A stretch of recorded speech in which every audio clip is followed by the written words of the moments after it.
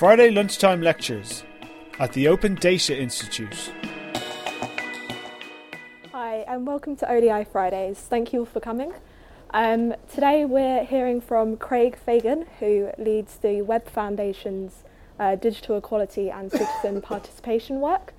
So he'll be talking to us about data protection in developing countries and the challenges for enforcing that. So a couple of housekeeping rules before we start. If you're on Twitter and you'd like to, on the live stream, and you'd like to ask or any questions or any comments, please use the hashtag ODI Fridays.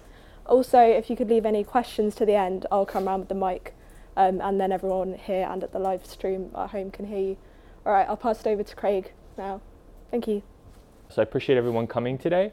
And as Julian said, we'll have time for questions after this. So one of the things is the Web Foundation, just tell you a little bit about us. We were started about 8 years ago by the creator of the World Wide Web, Sir Tim Berners-Lee. And his idea was when he created the web that he was giving this back to everyone, that it was something that wasn't, you can't own, you can't copyright, it's for everyone. And to make sure when people are online that they feel safe.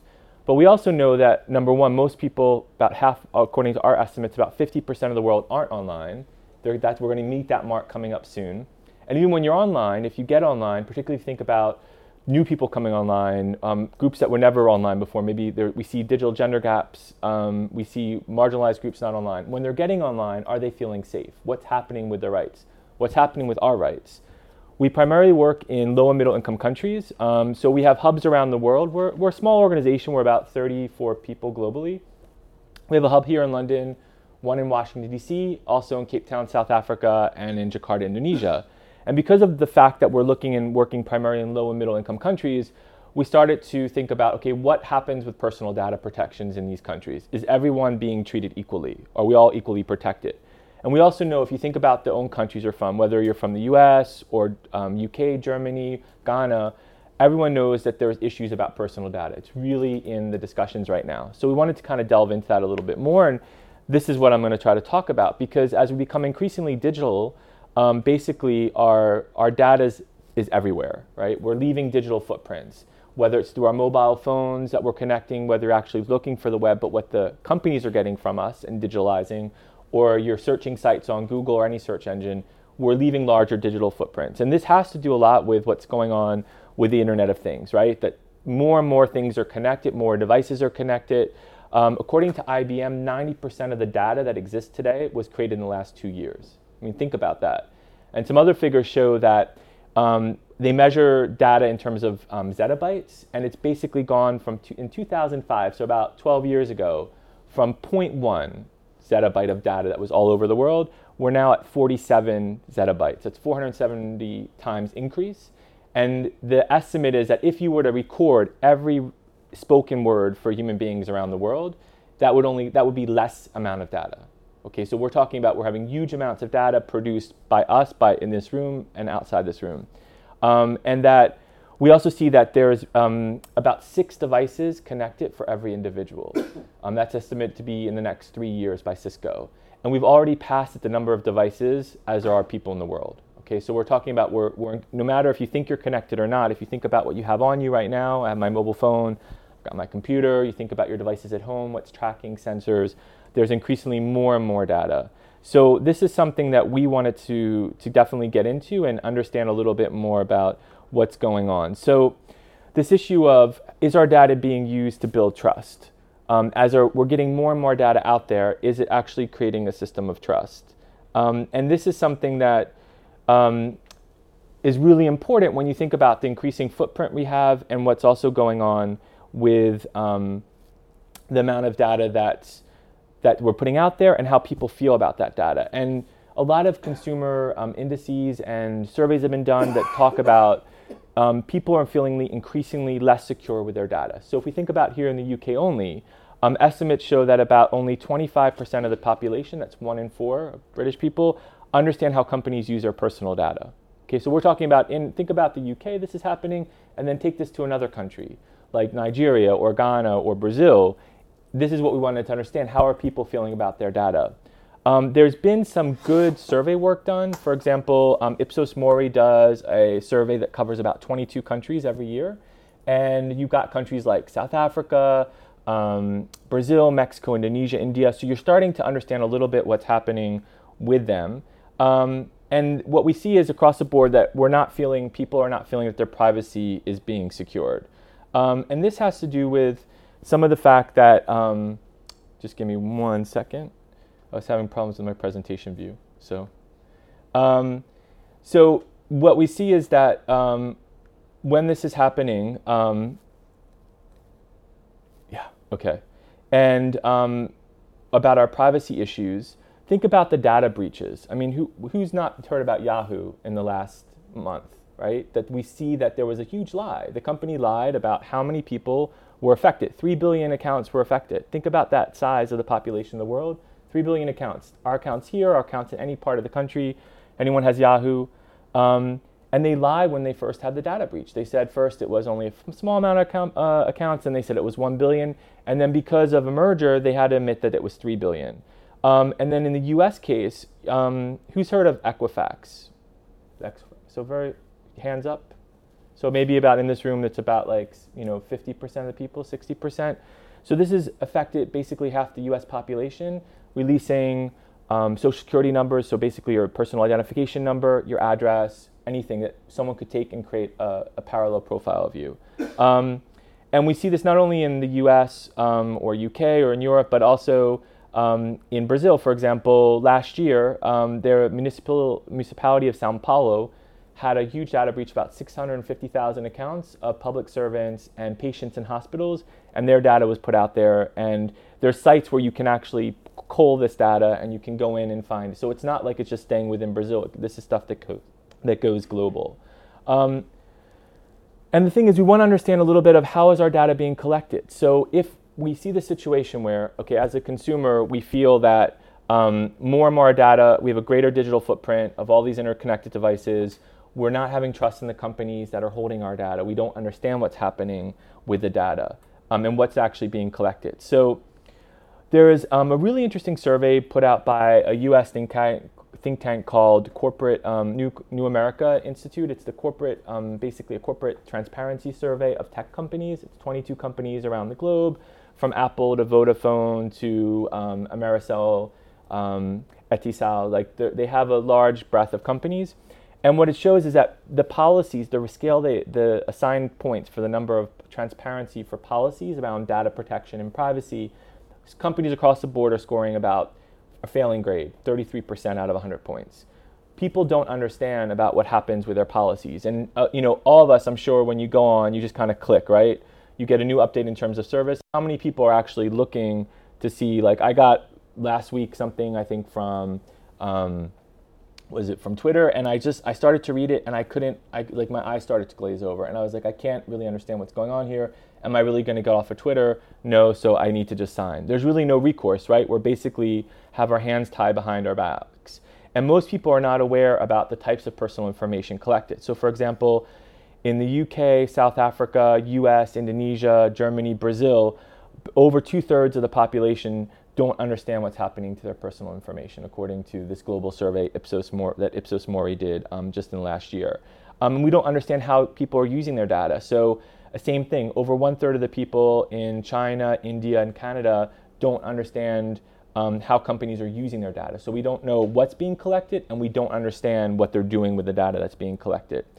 And this is actually quite important when you think about other changes that are happening. So how many people have heard of Aadhaar from India? Do you know what that is? Okay, so no one understands. No one raised their hands for people who are online. So Aadhaar is a system of a biometric digital ID that the Indian government decided, dating back to 2010, that they wanted everyone in the country to have. And it was basically, the idea is to cut bureaucracy, corruption, etc. If we get people's biometric digital ID, you get a card that you access public services, you pay your taxes, you get your passport. But it was not, they said, by law, people weren't forced, but by de facto, they had to, because you wouldn't be able to be recognized if you didn't have this digital ID. And there was a slew of court cases. There's been some really interesting information that's come up, and we cover this issue in the report. There's some examples out there and it's been covered by other people, of concerns about like basically people that never were online, never connected, people in different rural communities, different ethnic groups, were being forced to give her their ID, getting their biometric ID taken with a photo. Some of them never had their photo taken before. And it was only in the last like basically 6 weeks that there was a Supreme Court ruling that said, well, actually, constitutionally, you have a right to privacy. And this has opened a whole new discussion about, well, if you have a right to privacy, then how can we force people to take their biometric ID if they don't want to? But it's not that this is only happening in India, where over 92% of the people had to get, so we're talking about over 1 billion people had to get the digital ID done for biometric identification. This is also starting to happen in South Africa, in India, sorry, I mentioned India, but in South Africa, in Nigeria, in Brazil, Philippines, there's a move towards biometric IDs. Well, then how is this protecting us? If you could just, how is this protecting us if we think about we take this scenario, we don't understand what's happening to our ID, with our personal data, what companies are doing with it. We don't understand what's actually being collected from them and by them. And then are we protected by the laws in our own country, right? If I just gave this example from India where my government, if I was Indian, was telling me I had to give my biometric ID if I've never even had a digital footprint before, all of a sudden I'm going to have one. Are there laws that are protecting us? Well, unfortunately, no. What we see is that from the web index that we put out, so the World Wide Web Foundation, the last index we put out on looking at basically the state of the web was about 3 years ago. And we found in the countries we surveyed, only 84% of the countries did not have protections in place for data. So we're talking a huge issue, and increasingly governments are demanding data from companies that hold it. So Google has had more requests from in the last 6 months from countries to give over data that was of users than they had previously ever. So what you're seeing is that increasingly pressures are coming from governments to disclose data that's being held by companies, which we don't understand what they're actually holding. And this is for many different reasons. We also saw the same thing with Facebook. There was an interesting study that came out recently looking at different African countries, and they saw that in the last, this is the most requests ever of Facebook to give over user profile data by governments in Africa. So this is not just happening globally, we see it within different countries that this is a serious problem. So this graph or table that you see here, and I'm not sure if it's not so much important that you just see that where most of the names of different regional initiatives are falling are either on the weak or very weak side in terms of regulations. And these are not even regulations, these are more of agreements at the regional level of how to deal with sharing data across borders, right? Like if I'm a user in the US and the company is sitting in Belgium, how is my data being shared across borders, right? What are protections? Am I protected the same way I'm in the US when it goes to Belgium? Things also about surveillance. How do you balance surveillance with data protection? And this is from UNCTAD, which is a UN body that looks at trade agreements and development. But we reproduced this in the report, but most of the things except for the EU, which you see here, which includes a new directive that's coming online this coming year called the EU General Data Protection Regulation, where all EU members will have to come in to standard with that. If you see, most of the things are falling on the weak or very weak legislative side. If we dive into the regional level, what's happening at the country level with data protections, again, this is from UNCTAD last year. This is the percent, if you see the colors. So basically blue is existing regulations for data protection, red would be partial, and then green is draft laws. So that means that there's some law that's sitting in their parliament or our parliament that's not moved forward. And most of the laws globally are all falling in the US. So Europe accounts for 40% of all the data protection laws that exist on the books, right? And you can see across other regions that most of them do not either have any, they count very small for percentage globally of where the laws are, or most of them are in draft form, which you would see in Africa. So just to kind of delve deeper into that, into Nigeria, that's the Nigerian flag, we started to look a little bit as part of the study and also for our own priorities at about various countries around the world. So the report covers in the chapter, the last chapter, which I think is chapter 5, sort of a snapshot of what the state of data protection is. And in Nigeria, what's really interesting is there's a really good draft law that local organizations they were involved in supporting, to have a comprehensive data protection regulation, and it's been stuck for the last, I think, 2 or 3 years in Congress as a draft form. And as a result, even though the Constitution guarantees the right to privacy, and we saw this not only in Nigeria but in many different countries, there is a right to privacy in the Constitution. That doesn't necessarily translate into laws that protect your data that's being held by companies or governments. So in this case, what's happened is Nigeria is a very good example because a lot of the legislation is fragmented. So the telecom sector has regulation about what do you do with mobile phone data, like how are you supposed to handle data. The consumer sector, there's a consumer law that says, well, how are you supposed to handle consumer data properly? And there's also stuff around basically communication laws from a communication institution, the Communications Commission. But this piecemeal factor means that there's no overarching thing about says what has to be done, how do you protect data? So it's a lot of mismatch. And what happens is people fall between the cracks in this.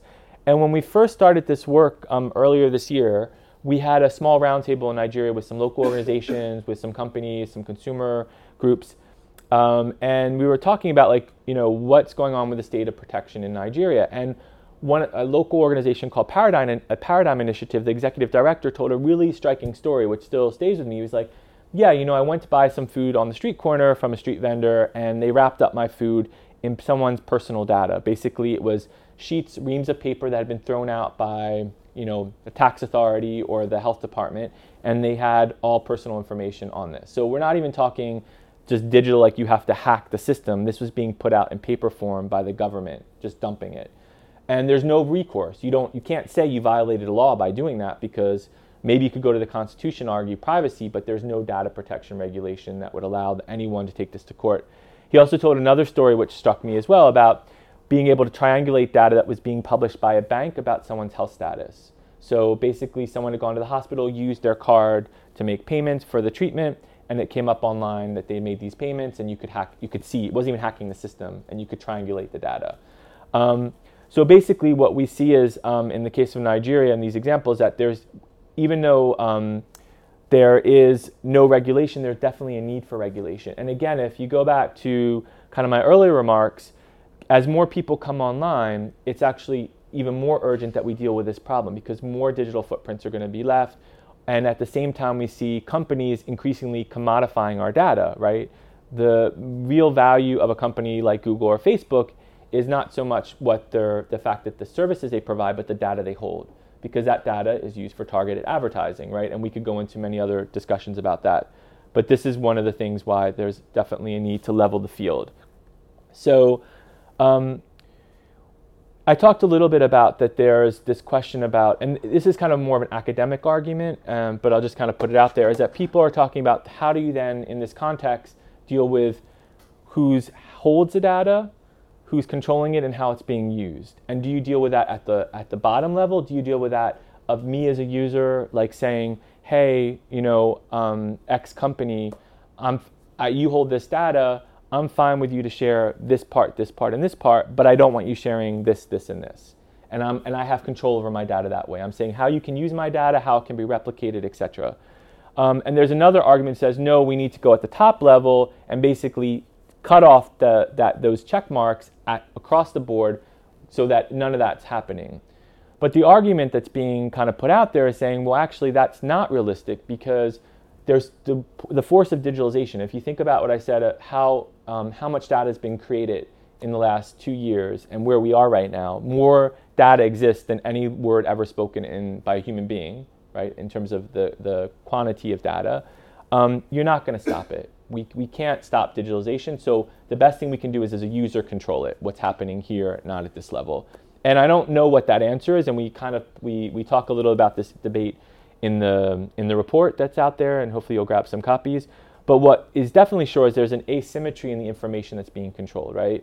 Like, I don't know, even if I get the terms of service, and if I'm living in the EU, I'm American, but I'm living in the EU, so if I wanted to know when this EU regulation comes on board, what's being held by a company, I have the right to find that out, and I also have the right to pull that data.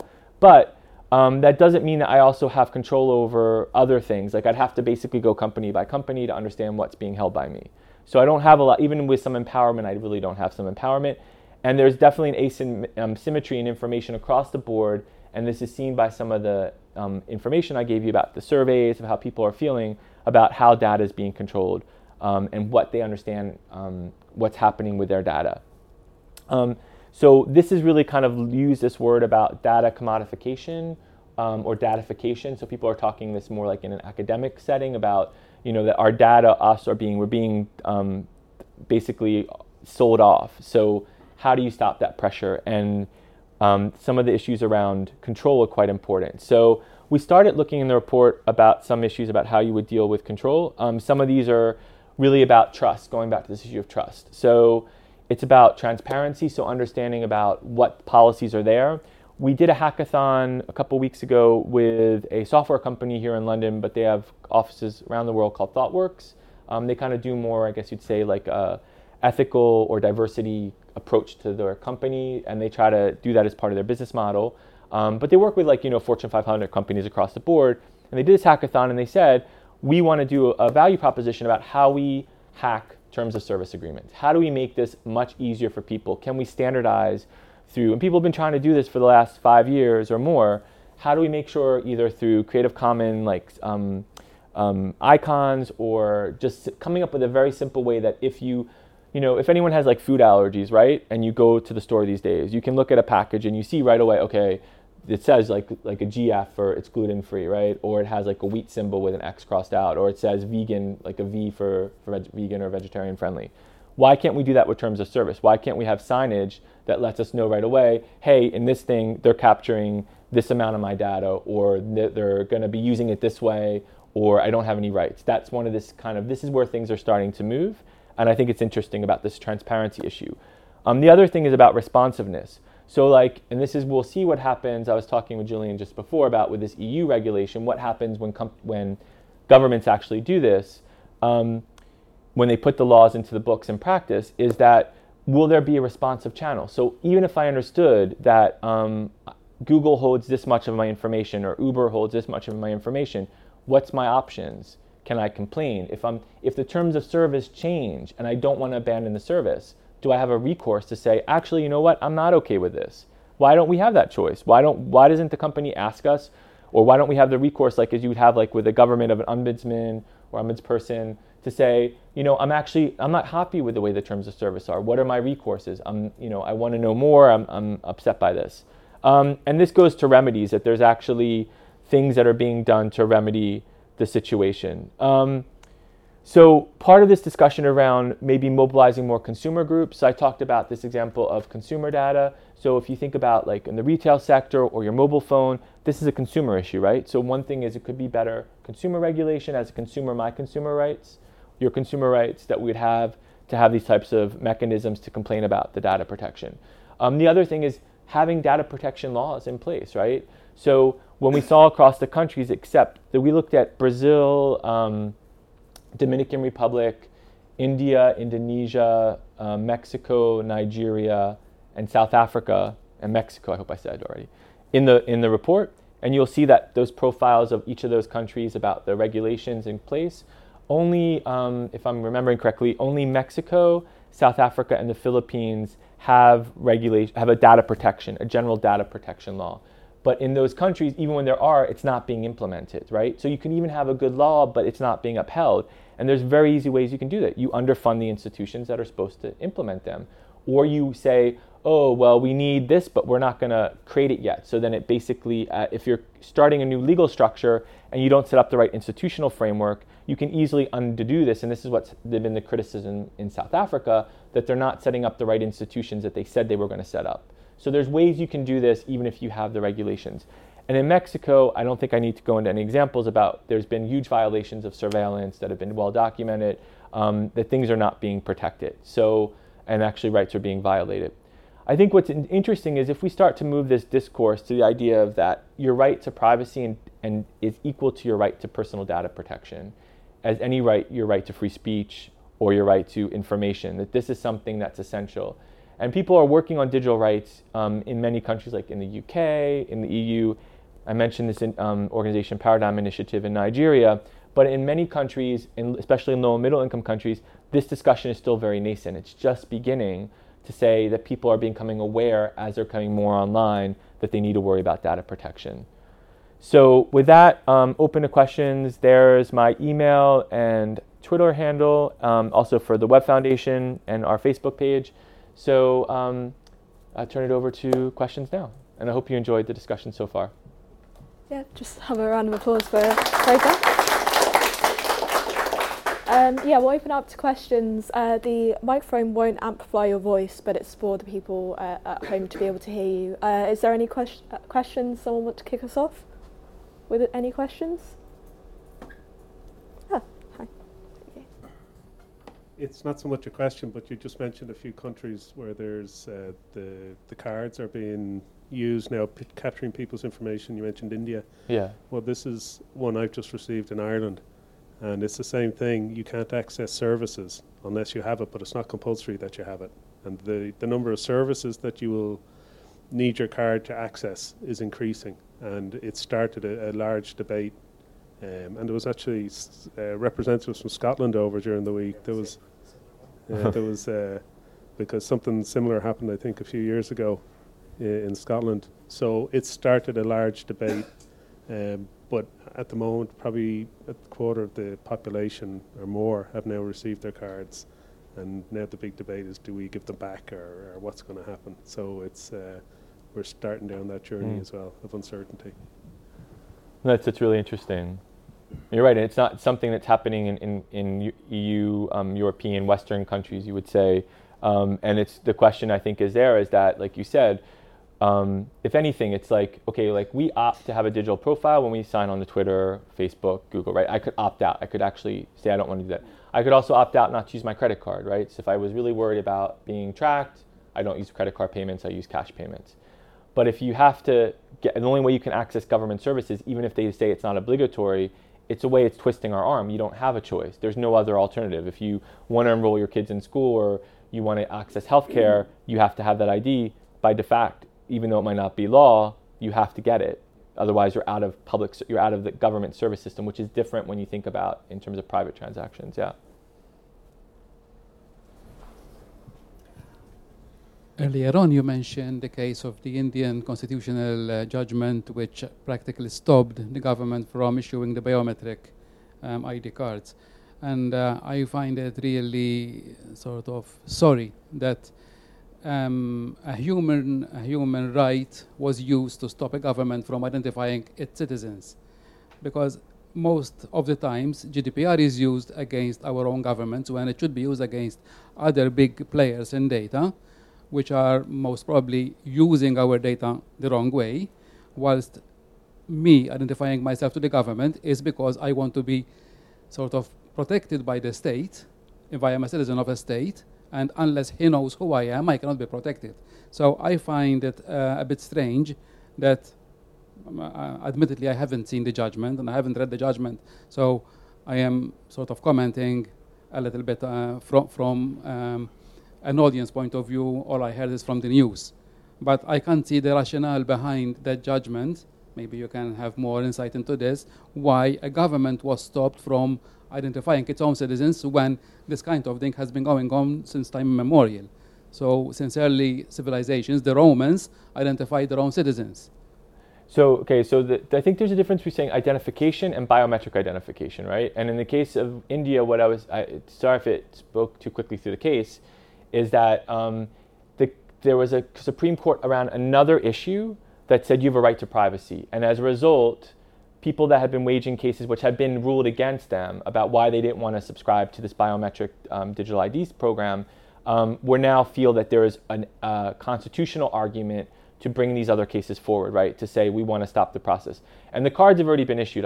There's over 90% of the population's covered. It's 1.1 billion cards.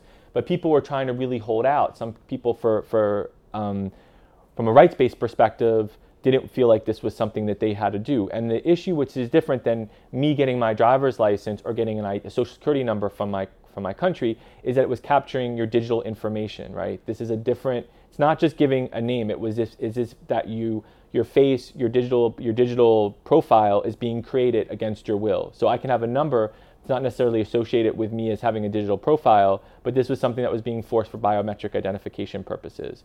So it's a way that, it was just, I think I'm not going to get into debates. I encourage you to look more into the program. It's actually a really interesting case, because also a lot of donors, including the World Bank, have been championing this program and saying this was a really good way to deal with government inefficiency, corruption, wastage, people being left out of the system. I mean, there's also a big push within development circles, whoever follows Sustainable Development Goals, there's a target to basically have everyone having identification, right? Because there's this argument that children that are not being identified at birth don't have access to the system. They're being left behind and they're not being counted.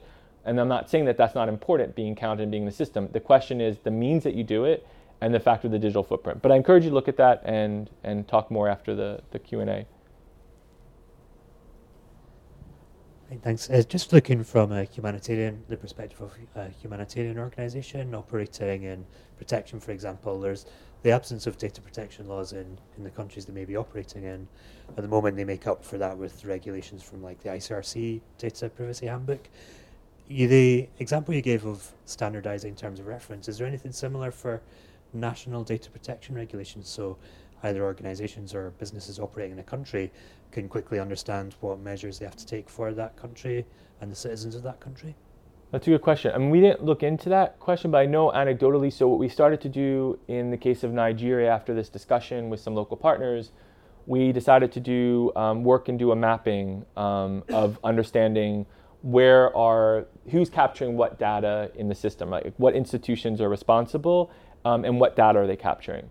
And because no one knew that up until now. Like they knew that like basically at a certain level, yeah, there's this regulation, but they didn't really understand the whole ecosystem, if you want to put in that frame. So we know from this experience that it doesn't exist. I know with the European directive that companies are going through this process and understanding, and there's been, of course, like the big four companies come in and they're providing advice and support, like, PwCs, the McKinseys of the world, which is, I'm not making a judgment either way, but they're looking at how would a company comply with these types of regulations. So that's starting in that case, but I don't know anything else within the countries we looked at where there has been that sort of roadmap provided. The other thing I want to mention, just hopefully get some more questions too, is if you think about data as a part of a bigger piece of a puzzle. So basically we talked about a little bit how our data is being commodified. Well, it's being commodified because it helps to sell ads, it helps to better target things at us as a user. And that has to also fit into some issues which we have studied as part of the series, was looking at algorithms.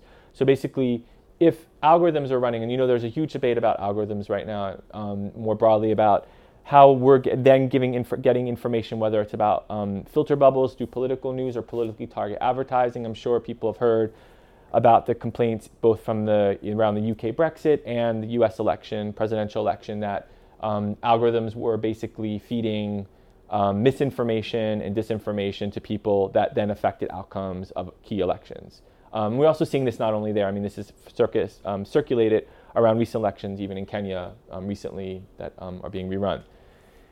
So what's interesting is if you think about data is what's needed to make algorithms run, and algorithms are essential for how artificial intelligence is used, right? So this is not just, if you think about our data, it's about this issue of protection, but protection also has a broader thing because it has a knock-on effect of what's happening to our digital world around us. So it's not simply like, okay, I want to protect my data because of these rights, which are completely valid, about this is a human rights issue as I see it personally. It fits to what we have a right to know.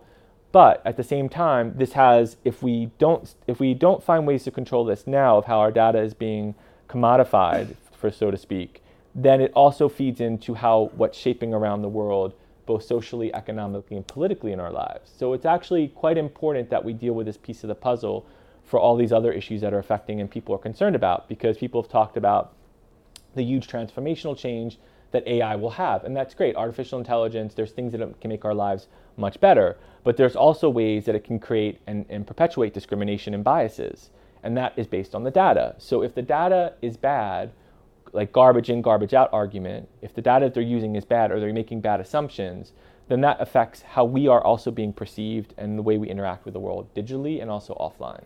So I think it's just really important to keep that this is a bigger picture issue.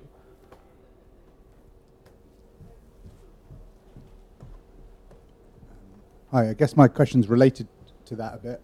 And you have been talking about this very much from the point of view of civil society and human rights. But when it comes to shaping the sort of regulations, I was wondering if you could say something a bit more about the political economy around that, because there's going to be other actors other than civil society interested in shaping those digital data regulations. Yeah, so that's actually a really good question. So what I just talked about. So I think in some ways there's a convergence of interest with some companies. For example, if they're operating in a very unsecure regulatory environment, they need, for them, and especially if they're having, for example, with regulations in home country base that they have to comply with, then having clear rules of the game is much better for them, right? So if the standard is set at a certain level based on their home headquarters being in the US or in Europe, then at the end of the day, they're going to have to comply with those regulations. But when they're happening on the ground, they might not be as easily to deal with. So for them, there is a sort of an inherent interest to understand what, like for any market environment, right? When a company's coming in, you want clear rules of the game. Otherwise, you're not going to invest. It's going to make kind of uncertainties and a risky environment for your investment. So having better regulations, good regulations, or regulations that are complying with what they have to do elsewhere in other countries, which is why the benchmark that the EU directive sets, or in the US legislation where a lot of tech companies are based, this is quite important for when you think about this cross-border flow of data. But there's also obviously conflicting interests because of what I just told you about companies that rely on a data model for their business, a business model that's based on data. They're going to want to capture as much data that they can about us. And this is why I think there is a sweet spot between regulation and voluntary soft law policies, right? So that companies, from an ethical perspective, just like you would expect a company to be concerned about what it's dumping in your environment, we care about the environment, we care about, we make decisions sometimes about products about that. Companies have a corporate responsibility for the environment they're working in to make sure that they're also dealing with those ethical issues. And right now, I think there's very few companies that are sorting that out correctly. And so that's why I think there needs to be this balance, a sweet spot between regulation and voluntary measures from companies that are put through pressure on the corporate responsibility agenda. So why shouldn't, if a company is going to declare what they're producing in terms of CO2 emissions, why shouldn't they have transparent policies about what data they're capturing about us, or what their data what their data protection policy is, how they're controlling our data, how they're destroying our data, what period of time do they hold it until? These are things that I should know about easily, and it's not being put out by companies because they don't see that. Overall, I'm talking very generally, don't see that as their responsibility yet. And I think that's where us as consumers, just as we push the environmental agenda, can do a lot to push this agenda, the more we're aware. Just on, you mentioned civil society and the private sector, but I was wondering is there something you've seen around the interests of governments themselves? I think that there's been some good examples of government push. Like a lot of people talk about Brazil previous to the current administration. There was actually quite an opening where the government created a regulatory framework that sort of held as a good practice model. And there, that was government took that initiative. Of course, in government, you've got many voices happening when you're doing a regulatory move. But the government took that on and really helped set a benchmark on terms of regulation. That's kind of considered a good practice model on digital rights. But then again, you have administrative changes, and the current government is not doing what's on law. So there you go of an example.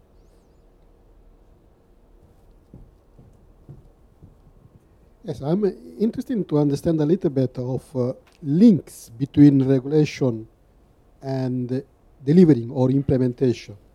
Recently, the European Union is coming with the economic data directive.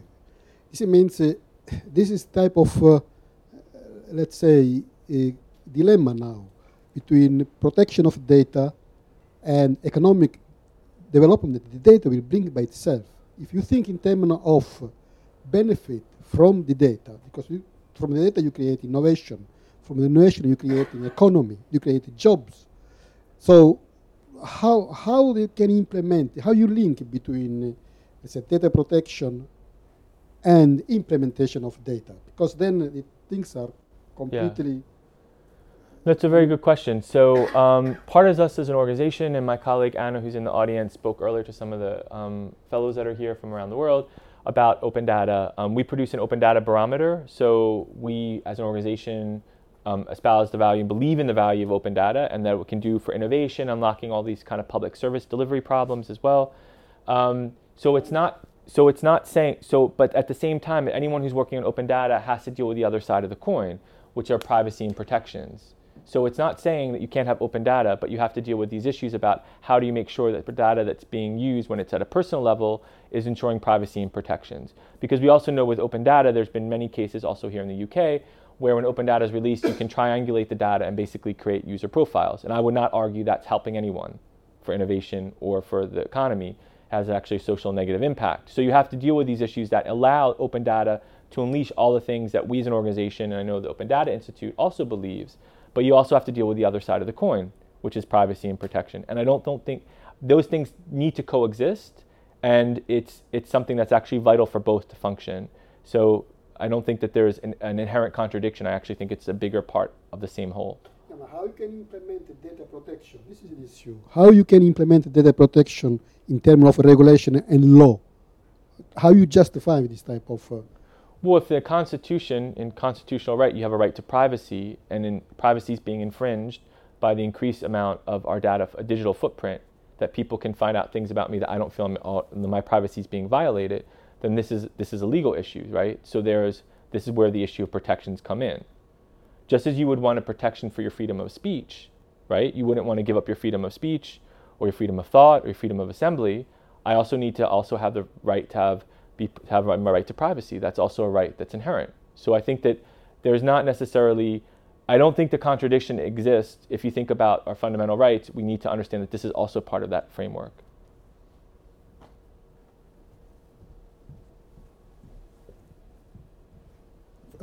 From the work you've done so far, what would you say are the main kind of gaps yet to be filled in terms of our knowledge about the right kind of data regulation? So where should we be focusing our efforts on kind of doing more in this area? Okay, well, I think just to take, before I go into that, to answer that question, which is also a very good one, just understand that this understanding what's happening in other contexts in low and middle income countries is not, people are not paying attention to these issues on personal data at a global level or at a regional level, which is one of the reasons why we wanted to try to understand better what's happening. And I think that there's definitely a need for more research to be done about how you deal with these questions in contexts that have not been fully studied, and why there are these laws that are languishing in Congress or in the Parliament that are considered good that are not moving anywhere.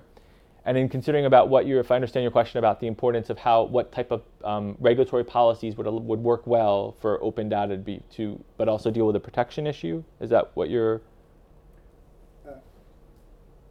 I guess my question was really quite open. It was just from what you've looked at, where are the gaps in our knowledge that we need to fill to be able to understand what kind of regulation we need in developing countries to enable them to protect privacy, but also to enable them to innovate? Yeah.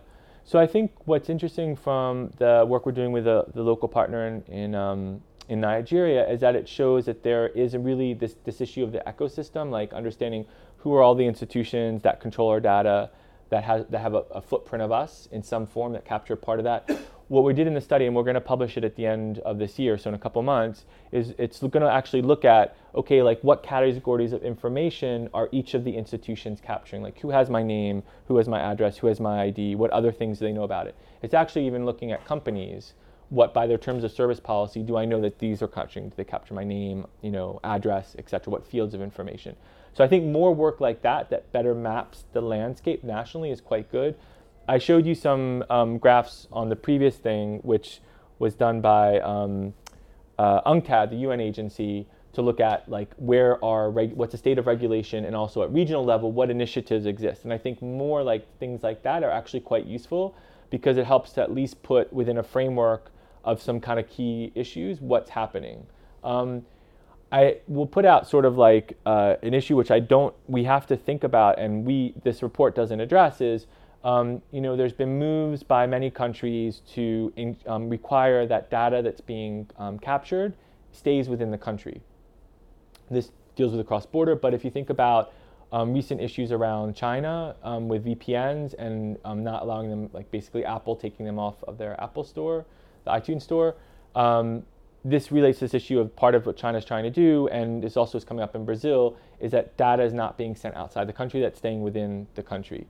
And while there's interesting reasons about why that might be good, there's also creates issues about rights frameworks, because in that case, you would be automatically bound by the regulatory environment in there, and there would be the company, this idea of where we get this kind of tension between the idea of data protection, but also data commodification, because the reason the companies want to take the data out is also to have better control over the data and how it's using it. But at the same time, then you lose that regulatory environment that they operate in outside of the country, and they're then bound by all the laws. So if the laws are not good in that country, as we saw, there's a lot of weaknesses here, you're going to get into another problem. So a lot of people are talking right now about this idea of cross-border flow of data and information, and looking at the issue of trade agreements, which also is another thing that people are starting to pay attention to, because data provisions are being put in trade agreements, and it's sort of like, these clauses that no one's maybe paying attention to, but actually have huge impacts about how our data is being handled. So if your country like UK or mine, the US, or where I'm living in Germany, signs a trade agreement and it says how my data is going to be handled, there's definitely things that I might not be protected anymore. So these are other things where more work is needed to understand what's happening. So I think we've got time for one more question. I'm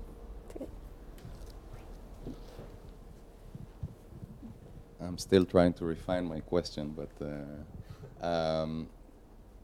how would you differentiate? Maybe you can help me understand and articulate the difference a little bit between a social security number and an ID.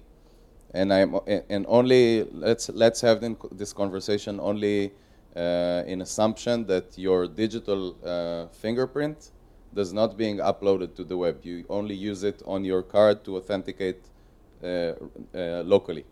So how is it different? I mean, so just to go to that's an interesting question. We in this study did not look about this question of what's the difference between traditional forms of identification versus digital forms of identification. But what I understand from the argument there, and is that, so let me think about this. So yes, I have a driver's license. I'm from the state of New Jersey. So I have a driver's license from the state of New Jersey, right? It has my photo. It doesn't have my fingerprint, right? It has things about me, my address. It knows what district I vote in. It knows what my party affiliation, political party affiliation. It knows if I'm an organ donor, right? And those are things I get because I want to have a driver's license. And that in the US, you have a social security number that you get. So basically anyone who's born in the US, you automatically get this number that's assigned to you. It's not associated with my picture. My driver's license is associated with my picture. That's a different thing. I don't have to drive, right? I could opt not to drive, and I wouldn't need to have that identification. I could use my passport as an identification card. I could also get another form of photo ID that I could use, right? But I opt to drive, so then I have a digital footprint. What I understand is with the move towards these digital ID systems is one, as we heard from a gentleman from Ireland, is that in a way it's compulsory, not by law, but by fact, that you don't have access to all these things by not having this digital ID. And the digital ID captures a lot of your biometric data. Many things about that I'm not kept, so my photo license is not biometric, and that's not being captured my biometric data. And the question is, if you think about the issues I just talked about, and I'm not talking about the ethical or rights issue, but simply that governments are having their systems hacked, and there's huge amounts of data that's being there. I don't have a choice. I have to give my data over to a government that, number one, doesn't have proper data protection laws, and number two, given the increase of hacking, might not have necessary security, cybersecurity. Your biometric data is not being uploaded to any government website. It is only used for the initial authentication. There isn't a biobank that keeps all of But our there's a lot of biometrics. concerns. In the case of India, there was a lot of concerns about how the data is being managed by the country and what it's being used for and how it's being used for authentication, and that you won't have any other choice except going through that route. So I'm happy to talk to you more about the questions more, but from the digital rights agenda, there's a lot of concerns around biometric ID and being forced, as I said, these trends. So there's a tension between the need to get more people, have better service efficiency, better delivery, better control by government over what's happening with their spending and resources, with the fact that you're being forced to give over your data. So, but we can talk more about that after the Q&A. Just before we wrap up, are there any questions from Twitter that we can ask? Yeah. There's one. There's two actually, but I'll choose one from Mihaela, and she is in ODI Leeds at the moment, watching on the live stream. How can we get involved in shaping these debates that you're mentioning? For example, commodification of data and digital rights. So I think it's important. I guess we means the open data community, maybe. I think what's important is the open data community. We recognize that these are questions we have to tackle. That you just can't think. We know the value of open data, and there's no doubt about that, right? I mean, we believe, and it's shown that there can be better public service delivery, better, more responsive government, more innovation, and have economic and positive social, economic, and political effects. But at the same time, you can't ignore the fact that there's risks to privacy and you need protections in place. So I think it's about understanding where the two sides of the same coin meet and what types of regulations allow both to happen. That you're feeling protected, but you're not compromising the value of the open data that's there. And I think a lot of the issues around ensuring anonymity, not allowing data sets to be ensuring that data sets cannot be cross-correlated in a way that can create user profiles that can capture enough information about someone that you can reconstitute their personal basic who it is. I think those are ways that we can deal with some of those issues more effectively. Fantastic. I think we have to wrap it up there, but thank you, Craig. That was fascinating, and thank you all for coming. Thanks. Yeah, and just quickly, anyone who's online, the papers are all online on the Web Foundation site, and for those in the audience, the papers are out in front of here, so please take one. Thank you. Thanks. You've been listening to a Friday Lunchtime Lecture, brought to you by the Open Data Institute.